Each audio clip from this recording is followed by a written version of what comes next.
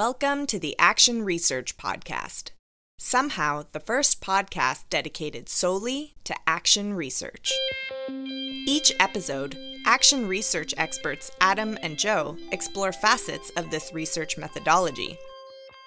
Speaking with experienced and emerging action researchers, they aim to contribute to this important and growing field and understand the nuance and process of action research in action.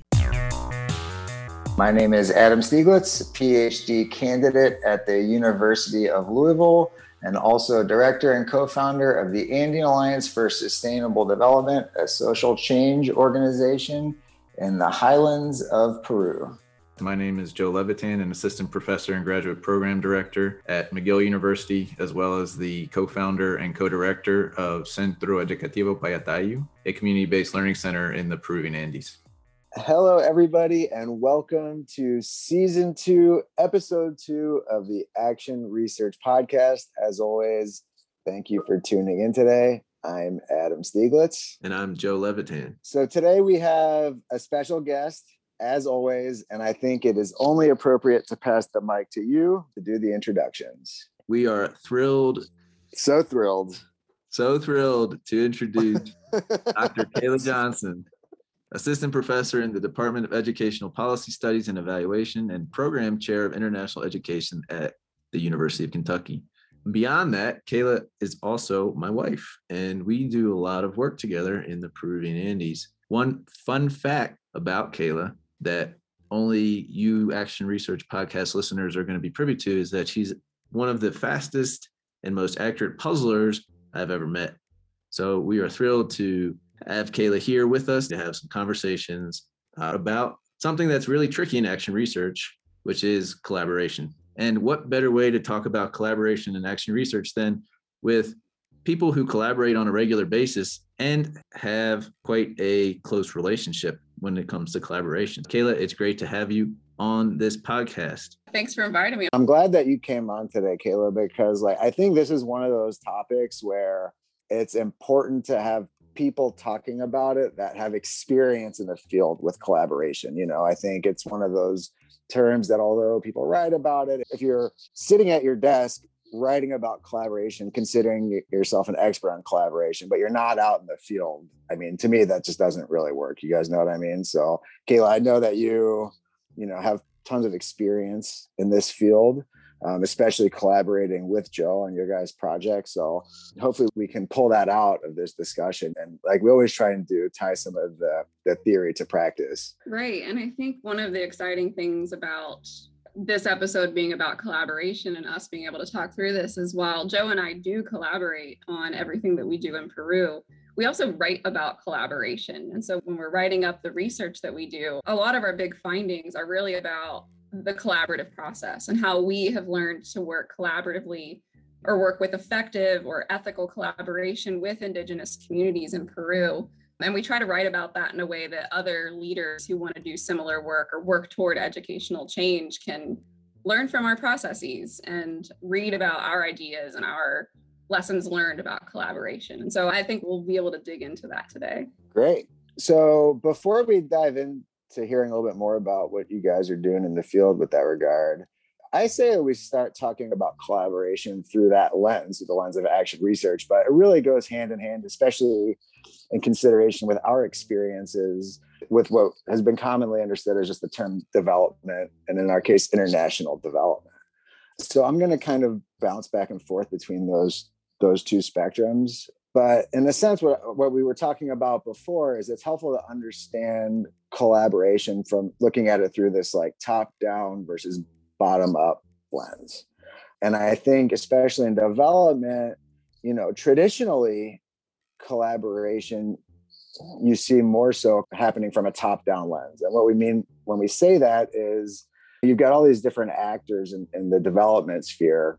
And then what we're referring to as collaboration, you've got typically an organization that's facilitating, if you will, some sort of project with communities that, in theory, have some sort of challenge or problem that is trying to be addressed. And then you typically also have on the other end of that spectrum, some sort of funder or overarching agency that's also involved in designing the timelines and the processes and the outcomes of some sort of development intervention.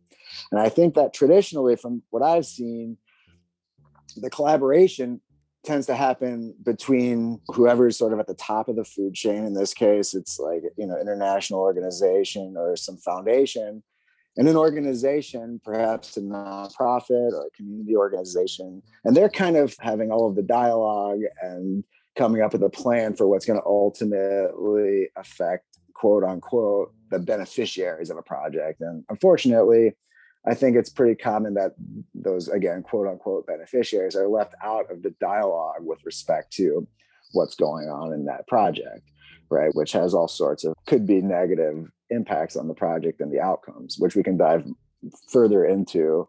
On the other hand, especially from an action research lens or a more participatory lens, you might have what we would consider to be bottom-up collaboration, in which case, if there is an organization working with a community to achieve some sort of change or address a problem on a more bottom-up approach, that's where the real juice of the communication is happening, the collaboration, the discussion, really understanding, what the challenges are, talking about the ways in which you're going to go and approach them. What are the perhaps activities that they're collaborating on to achieve some sort of change or impact? And while foundations or international organizations, whoever what might be, are also involved in that, in a more bottom-up approach, they understand that that's important, that sort of dialogue, and could have a better chance of leading to positive outcomes or addressing a challenge or impact in a positive way. So I know that was a little bit of a mouthful, but I'm going to leave it at that for now and just kind of open up the floor to you guys. What do you think?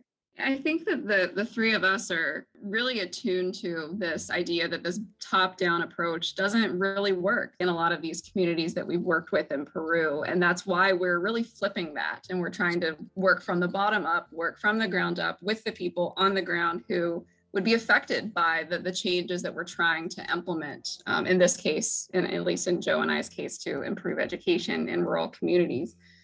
And so when we were talking earlier, before we started this, we started trying to think of a definition of what does this bottom-up collaboration look like in action research. And I don't know if we arrived at a definition, but I do know that we enumerated some characteristics or things of like, what does this actually look like? I think one of the things that bottom-up collaboration looks like is the sense of trust and mutual respect that happens, especially between individuals, within groups. There are times when people disagree, but if you have trust and mutual respect, then it's much easier to come to an understanding, or at least be able to highlight or identify an objective that everybody agrees with to move forward. I think that building that level of trust and respect and mutual understanding takes a long time. Some of the hardest work is really just being able to do that, being able to get on the same page. And then when you get off that page, for whatever reason, getting back on the same page. Because a lot of the facets of collaboration, when it is not two large institutions making decisions for other people, but actually having other people make decisions for themselves, means that having a interpersonal space where people who are coming at things from different perspectives, having this sense of multivocality, and having to do this with a lot of other competing things. A lot of the stuff that happens with our work in rural Peru, people are farmers and they are professionals and they are parents and caretakers for elders, and there's a lot of competing things happening. And so there's a lot of balancing that needs to happen. So one of the things that we need to do is to make sure that we are sensitive to the lived realities of the people that we're collaborating with. When we are trying to come up with identifying in the action research process, this iterative cycle of action and reflection. So the first part of it is identifying an issue that needs to be addressed. And to identify an issue that needs to be addressed, especially from a bottom-up perspective, when you're looking at people's lived experiences, the setting of objectives is one of the most crucial and most complicated facets of doing action research, because once everybody has a shared, contextualized, well-identified problem to solve, and then some objectives to meet, it's a lot easier to move forward. But getting to that point takes a lot of work. And it's good work, it's important work, it's valuable work, it's rewarding, but it's also challenging. Right. And Joe, and I think Adam, you both really talked a lot about the importance of setting objectives collaboratively and what the collaborative process looks like in arriving at what you're trying to achieve. And the next step is, how do you actually do the thing? How do you work toward those objectives? And so one of the other sort of characteristics of good collaboration in bottom-up action research that we came up with was this idea of recognizing the unique strengths of each collaborator and knowing when it is sort of your time, there's a space for you to step up and take on a responsibility or take on a task, or knowing when to step aside because you have a collaborator who is better positioned to achieve that outcome than you are, or to take on a particular part of the process than you are. And that takes a lot of humility. And to speak practically, we like to get in there and do the work, but we have started to recognize, there are times when Joe's better achieving certain outcomes, and there are times that I'm better. And it has been a process over the years that we've worked together to come to that understanding. And so it's important to recognize that these things take time. You have to hone these skills and you have to practice these things, and they don't necessarily come naturally. But being able to understand where your strengths lie, and in particular where your strengths are in any given context, is really important to being able to achieve the goals that you have set collaboratively with your collaborators. I'm going to ask you guys to talk a little bit more about your project in Peru, where we can hopefully pull out some practical examples about what you guys are doing, and that way we can hear about what collaboration actually looks like. But before I do, there's just an overarching point that I keep going back to in my head that I want to bring to the discussion. So we're kind of jumping into what collaboration looks like, but I think I sort of overlooked in my introduction about bottom up versus top down collaboration. I kind of overlooked why it's important. And to me, it's worth pulling out. So it's helpful to look at collaboration through a top-down lens in this regard, because ultimately collaboration is important because it can truly be the factor that affects the actual impact or extent to which we're addressing an identified challenge. And that's really what action research and what we define as development is all about. And from a top-down lens, right, if you look at collaboration, often what that means is that there's all this dialogue being had between pretty much all actors that involve everybody except for the quote unquote beneficiary, or the people that are experiencing some sort of challenge that we're all in it to address. But if you're not involving the people that matter the most in that dialogue and or discussion and or project planning, there's a good chance that all of that energy and time and resources and money that are being dumped into these projects are just being wasted. And furthermore, the challenge that you're trying to address through this whole intervention, you're not going to see any sort of impact there. You're not going to see those challenges being addressed. So you're just wasting everybody's time. And at the end of the day, probably creating a bad name for yourself and the community. On the other hand, a more bottom-up approach to collaboration, you're bringing in people in the field, in the communities that you're working with, whoever it is that's addressing this challenge, into the process of project planning, into the process of coming up with activities that are meaningful, into the process and discussion of how resources could or should be allocated. And from what I've seen in the field, ultimately that it doesn't guarantee that you're going to solve any complex problem or challenge, but I think you're way more likely to achieve some sort of impact if that's the core of your collaborative process, and that you're focusing your attention and resources and time and money and energy on the people that are most affected by the challenge. Joe or Kayla, if you have a response to that, before we dive a little bit more into what it looks like in the field for you. Based on what you were talking about, Adam, I think that one of the things that we should mention is, what does bottom-up collaboration look like, broadly speaking? What are the characteristics? Kayla and I mentioned a few of the most important ones in our experience, but I think there are a few other ones that we need to make sure that we cover, just so that the listeners have a good sense of what we're talking about. So communication, active communication, good communication, transparent communication. Like Kayla mentioned, having good communication practices, making sure that there's a sense of equality, equity, and justice in the communication practices. Kayla also mentioned humility. So making sure that we're all humble. It's hard to maintain humility, and constantly being able and willing to recognize when it's time to step back or step aside, and also when it's time to, with all humility, step up to do something. and to have the communication skills to be able to figure out who's doing what, when, and how, why. That's really important. Another thing is patience. One of the things that Adam was mentioning and that Kayla was mentioning is just like it takes a long time to build this stuff. And patience is really important to make sure that everybody can work through whatever it is we're working on. I would say the most important one, especially from a bottom-up approach, is this idea of giving due attention to the power dynamics of the situation. Because just working from the bottom up doesn't inherently mean that you and your, in our case, community collaborators are equals.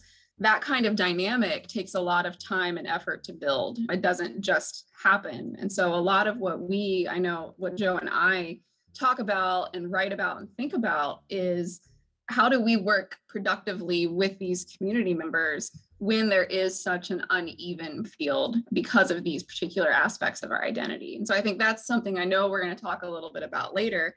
But to me, that is one of the biggest key characteristics of a bottom-up approach, is giving this due attention to power dynamics. When we talk about power dynamics, it's really important to mention that voices and whose voices are heard, how they're heard, whose voices have weight is really important to think about. So when we're talking about power dynamics, there are micro and macro facets of power dynamics. In the community itself, the power dynamics are nuanced. Who's the president of the community at the time, or who is the person who has a certain amount of weight because of their charismatic personality? Some of these power dynamics affect whose voices are heard and whose voices are not heard when it comes to issues of gender, when it comes to issues of relative wealth, when it comes to issues of education, when it comes to just physical characteristics. In many organizations, studies have shown taller people end up speaking more and being heard more. We don't know. But that's one of those things where there are these micro dynamics of power that affect whose voices are heard. There's this personal characteristic aspect of it, but then there's also this more situational or maybe contextual aspect of, and you mentioned it a little bit earlier, Joe, when you talked about how voices are heard. The process of developing collaborations or of gathering knowledge is also important to consider from a power dynamic aspect of, are you engaging with your collaborators in a way that is respectful or responsive to their normal processes? Or are you imposing something that maybe doesn't make as much sense in their particular cultural context? And so that's also something to keep in mind, is how you're actually going about addressing power dynamics or eliciting and listening to different voices. I think the other thing, which is something that Kayla already said, is the identifying people's strengths and ways to contribute. People have limited amounts of time, people want to do and are skilled at different things. And so one of the things about really good collaboration is, in combination with humility, good communication, patience, just power dynamics, and multivocality, is allowing people to identify, okay, here's the problem, here's the objectives, here's what we want to do. Now who's going to do what? And then the people who are best suited to do that, different tasks, are doing it, rather than having people using their skills in ways that are not as, in time, in ways that are not as productive. Awesome. I think from our previous discussion, we just identified the following 6 characteristics of bottom-up collaboration, broadly speaking, right? Communication, humility, patience, just power dynamics, making sure people's voices are heard, and identifying people's strengths and ways to contribute. So given that, I think it's a good time to go back to one of our favorite segments from season 1, Kayla, if it's all right with you, and do a lightning round. Are you familiar with that? Have you been listening? I am an avid AR pod listener. It's time for a lightning round. Adam and Joe have prepared some key questions for our guest. The challenge is to answer them in the shortest amount of time. Okay, so let's kick it off with communication. In your experience, Kayla, what has been a way that communication has manifested as a form of bottom-up collaboration? I think in our experience, communication it's just been constant, and it's been at lots of different levels. And especially because Joe and I, a lot of the work that we've been doing has been from the US throughout the school year, our school year.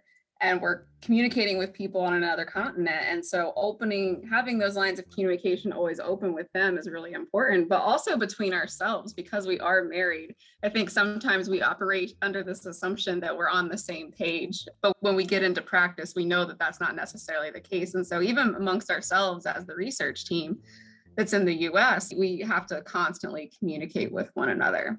Awesome. I was going to see if Joe wanted to come in for a quick addition, since you're throwing him in your response. Yeah, I mean, I think what Kayla's saying is the communication is just vital. Like clear, transparent, honest communication is really important, and not assuming that we're on the same page all the time. That's the case whether you're in a marriage or between community collaborators. It's really important to have clear communication, because a lot of our day-to-day communication in life is implied or has a lot of connotations.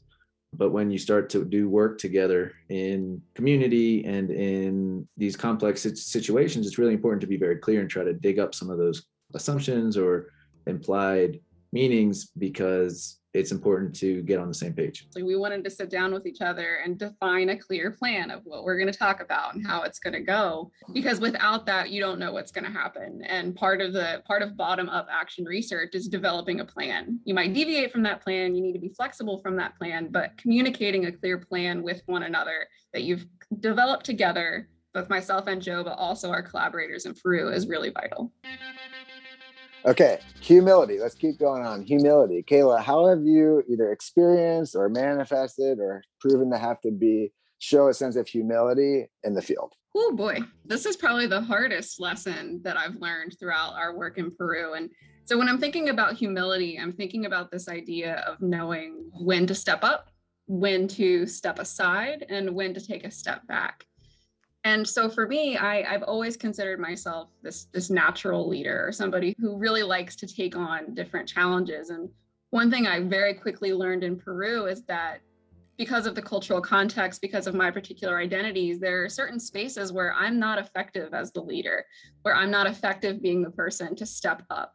And so I've learned to step aside and let others step in or step up when they're just better positioned to do things than I am. And in a lot of ways that person has been Joe. So there are just spaces or people or conversations that Joe is way more effective in than I am. And while sometimes it pains me to say that, it's really a crucial factor in doing action research and work in collaborating with others, is just knowing, are you the right person for this job, or is somebody else way better at it than you are? One of the things that I have spent a long time practicing is to step aside for others, especially in the community, to take up whatever it is they've decided to do. And so it works in all realms. It's like who's best positioned, who's got the energy. When we're all on the same page from that good communication, it kind of comes up, as long as you have the humility to step aside when you need to.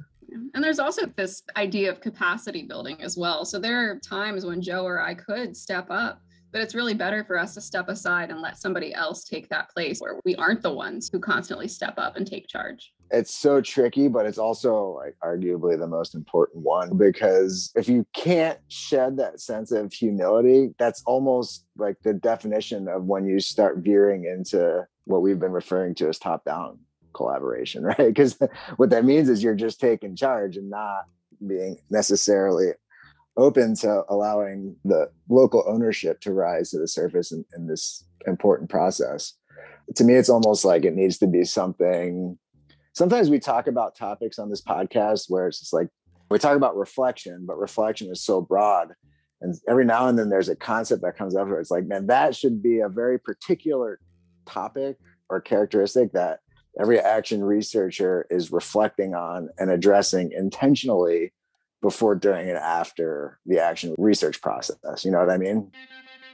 So let's keep moving on. Kayla, have you had to show patience at all as an action researcher in the field, or how have you seen patience manifest? I don't know, Joe. Have I had to practice patience in the field? Very much. Of what we do together, what we do in action research with communities, but also just working in general, patience has been key, along with humility, has been a really hard lesson learned. And there are lots of things about the work that we do in Peru that requires a lot of patience. One is just the fact that it takes time to develop these collaborations. And Joe mentioned earlier that I came into this collaboration after he had been working there for a number of years. And while he had established a lot of relationships, it wasn't a given that I was going to be part of those relationships in Peru. And I really had to put in a lot of time and effort learning the language, understanding the culture, getting close with the different families and the students and the leaders that Joe had already done. And that was really frustrating for me to have to go through. But at the same time, I understood. And it took a lot of patience to, one, come to that realization, and then also understand, okay, now I got to put in my time. Joe did this. Now's my time. I have to do this. And then I guess another important aspect of patience is just understanding that you have to be patient with people. So not just situations, but we have encountered a lot of individuals in the work that we do that have different priorities or different interests. And we also deal with a lot of ambiguity. And that requires us to be really patient in what we expect of people, be patient with the timeline that we might have set for a project, and knowing when we have to hit pause or rewind or fast forward. So yeah, absolutely. Patience has been, again, a vital part of being successful and ethical and productive in the collaborations that we've been trying to do. Awesome. Thank you for sharing that. I'm gonna chime in too, if that's okay, because like one of the things that what you said made me think of, and I hadn't really thought about it too much before, but even though when we're talking about collaboration, that often implies like we're coming up with a shared process, planning or making process or activity, still, as what I'll refer to us as like action research facilitators, right? As those that are not necessarily always members of or part of like, the community or group of people that we're working with, we're still kind of inherently coming into that process with a plan. But as soon as you start building those relationships, you can't assume that anybody else in the community has done any of that sort of preemptive planning. They're just going on with their day-to-day lifestyle. So as a facilitator or researcher, you have to really be patient in considering that, right? And understanding that it's a slow, tedious process to get people on the same wavelength to build a collective vision and then be able to move forward and planning together. So to me, that's a huge consideration as it relates to how we're being patient in the process as action researchers. So one of the things that I think is really important about patience is to let the energy of people's ideas build as well. So, one of the things about humility with stepping aside or making sure that voices are heard is to make sure that you give time and space for people to develop their ideas.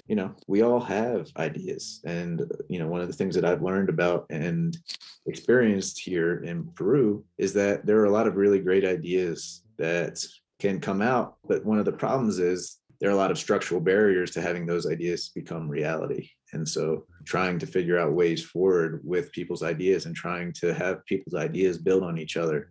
That's one of the key facets of collaboration on the interpersonal level. And patience is required for that because it takes a while for people to be able to have that idea come out and build on other people's ideas. So this next one, Kayla, I know you have a lot to say about. Talk to me about power dynamics in collaboration, what that means to you. Sure. And I think it connects nicely with the idea of being patient and understanding of people's competing priorities or interests, or as Joe put it, the different ideas that they can bring to the table. So thinking about power dynamics as it relates to research design, I think a lot of action researchers go into a project thinking, I'm going to apply all of the principles of action research and it's going to be participatory and everybody's going to contribute to every single aspect of the project. And I think in some ways, Joe and we have really embodied that expectation. But really, when it gets into practice, we see that because of different power dynamic or because of different competing interests, some of our collaborators don't want to be collaborators in that like academic way we write about participation and collaboration sense. They're in a lot of ways fine with us doing some of it and them contributing to other parts of it. So how it relates to power dynamics is we have to think about our roles as the researchers and not forcing our academic conceptualization of what collaboration, quote, should look like. And understanding that in order to be responsive to, or that in order to create more equitable power dynamics, we have to honor the ways in which our collaborators want to engage and the extent to which they want to engage and the extent to which that they just don't want to, where they want to contribute and where they don't. And so I think constantly being aware of how people want to engage and how they don't want to engage is an important part of equitable power dynamics. Right. And not forcing people to do anything. That's the big takeaway with equitable power dynamics is people's energy and time and ideas are necessary for this project. But that means that there's going to be some negotiation. And when we don't force people to do, you're obliged to come to this meeting at this time, that kind of stuff. If there is a structure in place in the community, it could work, but in other times and places, those power dynamics can be very problematic. So it's really important to think about structuring the power dynamics where if somebody's like, here's what I can contribute, then you say, okay, that's great. We're going to, hear you. We're going to bring your issues or ideas forward. And that's going to make a more equitable power dynamic because you're being heard. I also think it's important to acknowledge that having power in a particular situation isn't always problematic. And when we write in academic spaces about power dynamics, we often talk about relinquishing our power or sharing our power with collaborators. But there's also this aspect of the power that Joe and I hold as academics, as PhD holders who are at institutions in North America, that we can actually leverage our power in ways to contribute to the shared goals that we've set with our collaborators. So for example, I know that Joe has been in lots of conversations with policymakers at the regional and the federal levels in Peru. And that's not something that community members would necessarily have access to, but Joe does because he has that power. So we aren't always just thinking about how do we share our power with our collaborators, but we're also thinking about how we can leverage the power that we have given our positionalities toward the interests of our collaborators. That's fascinating. I have a quick follow-up question for either or both of you. Is this something that you guys address explicitly with the people that you're working with, or is it more tacit and behind the scenes? I try to be fairly explicit depending upon the relationship and the dynamic that we have with people. So, for example, for one of the projects that we're working on, when first generation students from rural communities, we were working with them to identify challenges in being successful in post-secondary school and how their experiences have affected them kind of in their well-being and their identity. The overall goal, we said explicitly, was to make sure that policymakers would hear their voices in a way that would push for change. And so in that particular situation, we're very explicit about all of the things that we were talking about. When we're working with the community of Payata, for example, now that we have been there for so many years, we can be very explicit about some of these things. That doesn't mean that we're like being explicit on the front end side when it's advocacy work, but it is within the community itself. We're very clear about, what is it that you want us to say? And then here's how they identify what it is that needs to happen. Then say, okay, so if I say it like this, does that still meet what it is that you want people to hear? So there's that you could call it member checking, but that iterative cycle of like, here's what, one of the issues, and then here has been some objective setting and some ways forward. All right, I'm going to try to translate this because I have the social experience of policymakers. Does this phrasing make sense? And if they say yes, then we can go forward with that. But that's kind of the explicit facet of it. The next one has to do with making sure that people's voices are heard. Who wants to talk about that? This is turning into our first paired lightning round, but I like it. So Kayla, you want to go first? Sure. And I'll start with the processes that we use to elicit voices, to be able to listen to them. So I think I mentioned earlier about the importance of engaging with your collaborators in ways that are reflective of their normal processes of engagement. One of the important things about the idea of including voices and making sure that different voices are heard in your research is developing processes of eliciting those voices that are aligned with the realities of the communities. So communities often have their own ways of engaging with one another and dialoguing. And so one of the things we try to do in the work that we do in Peru is mirror that, to elicit voices using the same processes that communities are already doing. And part of that increases buy-in, but it also makes sure that people are more comfortable. Not only are we sensitive to the processes that we use to elicit voices, but we're also sensitive to whose voices are being represented. So when we're doing work with communities or we're collaborating with communities, there are lots of different types of community members, right? And there are lots of different dynamics that go on there. And so when we're trying to work toward, for example, school change, it's really important for us to talk to not only students or parents, but also community elders, community educators, regional educators, to really get a sense more holistically of the situation and to ensure that everybody here is going to be working toward this change effort. And so everybody's voices should be heard and considered and valued. I mean, that's got to be one of the more important ones, right?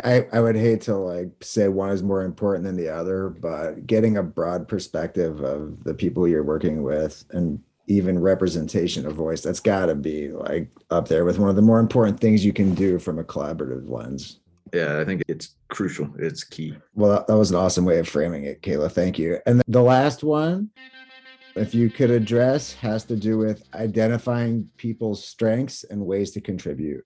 How have you seen that in the field? I guess I could start with saying, by not doing this, you won't have an effective collaboration. If everybody is trying to either do the same thing or there are some aspects of your project that nobody's willing to do, then it's not going to work. And so one of the things that I'll speak about Joe and I as two collaborators, we have really worked to identify who is good at what, who has what particular strengths, and who can be the most effective person for this particular aspect of the project. And also where are each of our weaknesses? I mean, it goes back to humility. Like we have to be really humble about who, like, am I the right person for this or is Joe the right person for this? And so we've really had to negotiate between us. So not even bringing the community into this part of it, but just between us about who is, is this your strength or is this my strength? And sometimes that means that somebody's doing some work that they're not super excited about, but it's work that needs to be done if the collaboration is going to be effective. And so that's really been a negotiation on our end, but it also extends to the collaborators in the community, understanding what their strengths are or what their shortcomings are or places that they could grow. And by identifying those, making sure that they're able to contribute. We're helping to build capacity on the ground because we are facilitating opportunities for them to contribute in ways that really highlight their strengths. Man, and this one's so tricky, right? Because like in my experience, as much as you try and plan or put intention towards doing this, right? In this case, we're talking about identifying people's strengths. I feel like inevitably there's people that just rise to the surface and you're like, whoa, where did that come from? You can facilitate all the activities, you can do all the participatory whatevers, and then like you're still not going to just get that right from the start. And to me, it also kind of connects, I guess, with being patient and allowing for that sort of natural ebb and flow to occur, whereas you do end up with key stakeholders that end up being critical to the process. As a facilitator, you can only do so much to some extent as far as this is concerned, and then it's just a matter, as much as like identifying it, it's like allowing it to manifest in the process organically. Right. And even recognizing that sometimes it's not going to happen organically, and that right person is not going to rise up, and maybe somebody's stepping up who shouldn't be. And this is where all of these different characteristics tie together, because what that requires is humility, and it requires your being able to communicate with the people on your team to be able to say, hey, maybe this isn't an area where you can contribute, but we have somebody else on our team who would be great for this.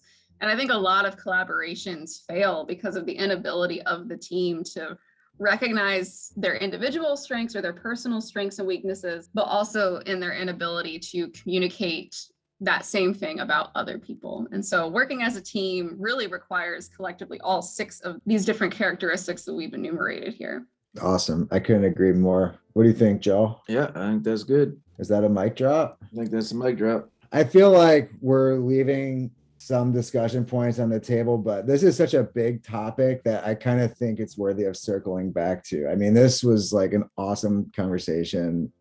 Kayla, you were so articulate in defining some of these. That was a tough ask, this lightning round, and I think you guys nailed it. Kayla, thank you so much for coming on. It's been a long time coming, huh? Yeah, thanks for inviting me. Hopefully I get invited back after this. Will you come? I'm inviting you now. I don't care what Joe says. I'm inviting you back. I accept. All right, guys, it's a pleasure. Joe, thanks so much. Yeah, it was great. Thanks, Adam. Thanks, Kayla. for coming on. And thanks for listening. Have a good day, everybody. How have you found yourself in the world of action research? Want to be interviewed or share one of your projects? Engage in interactive dialogue with Joe, Adam, and other experts and listeners in the community on Twitter at _ARPod or the Action Research Podcast. You can subscribe to our podcast on most major podcast distribution platforms, including Spotify and Apple Podcasts. Thanks for tuning in to this episode of the Action Research Podcast, created by Adam Stieglitz, Joe Levitan, Shikha Diwakar, and Vanessa Gold. See you next time.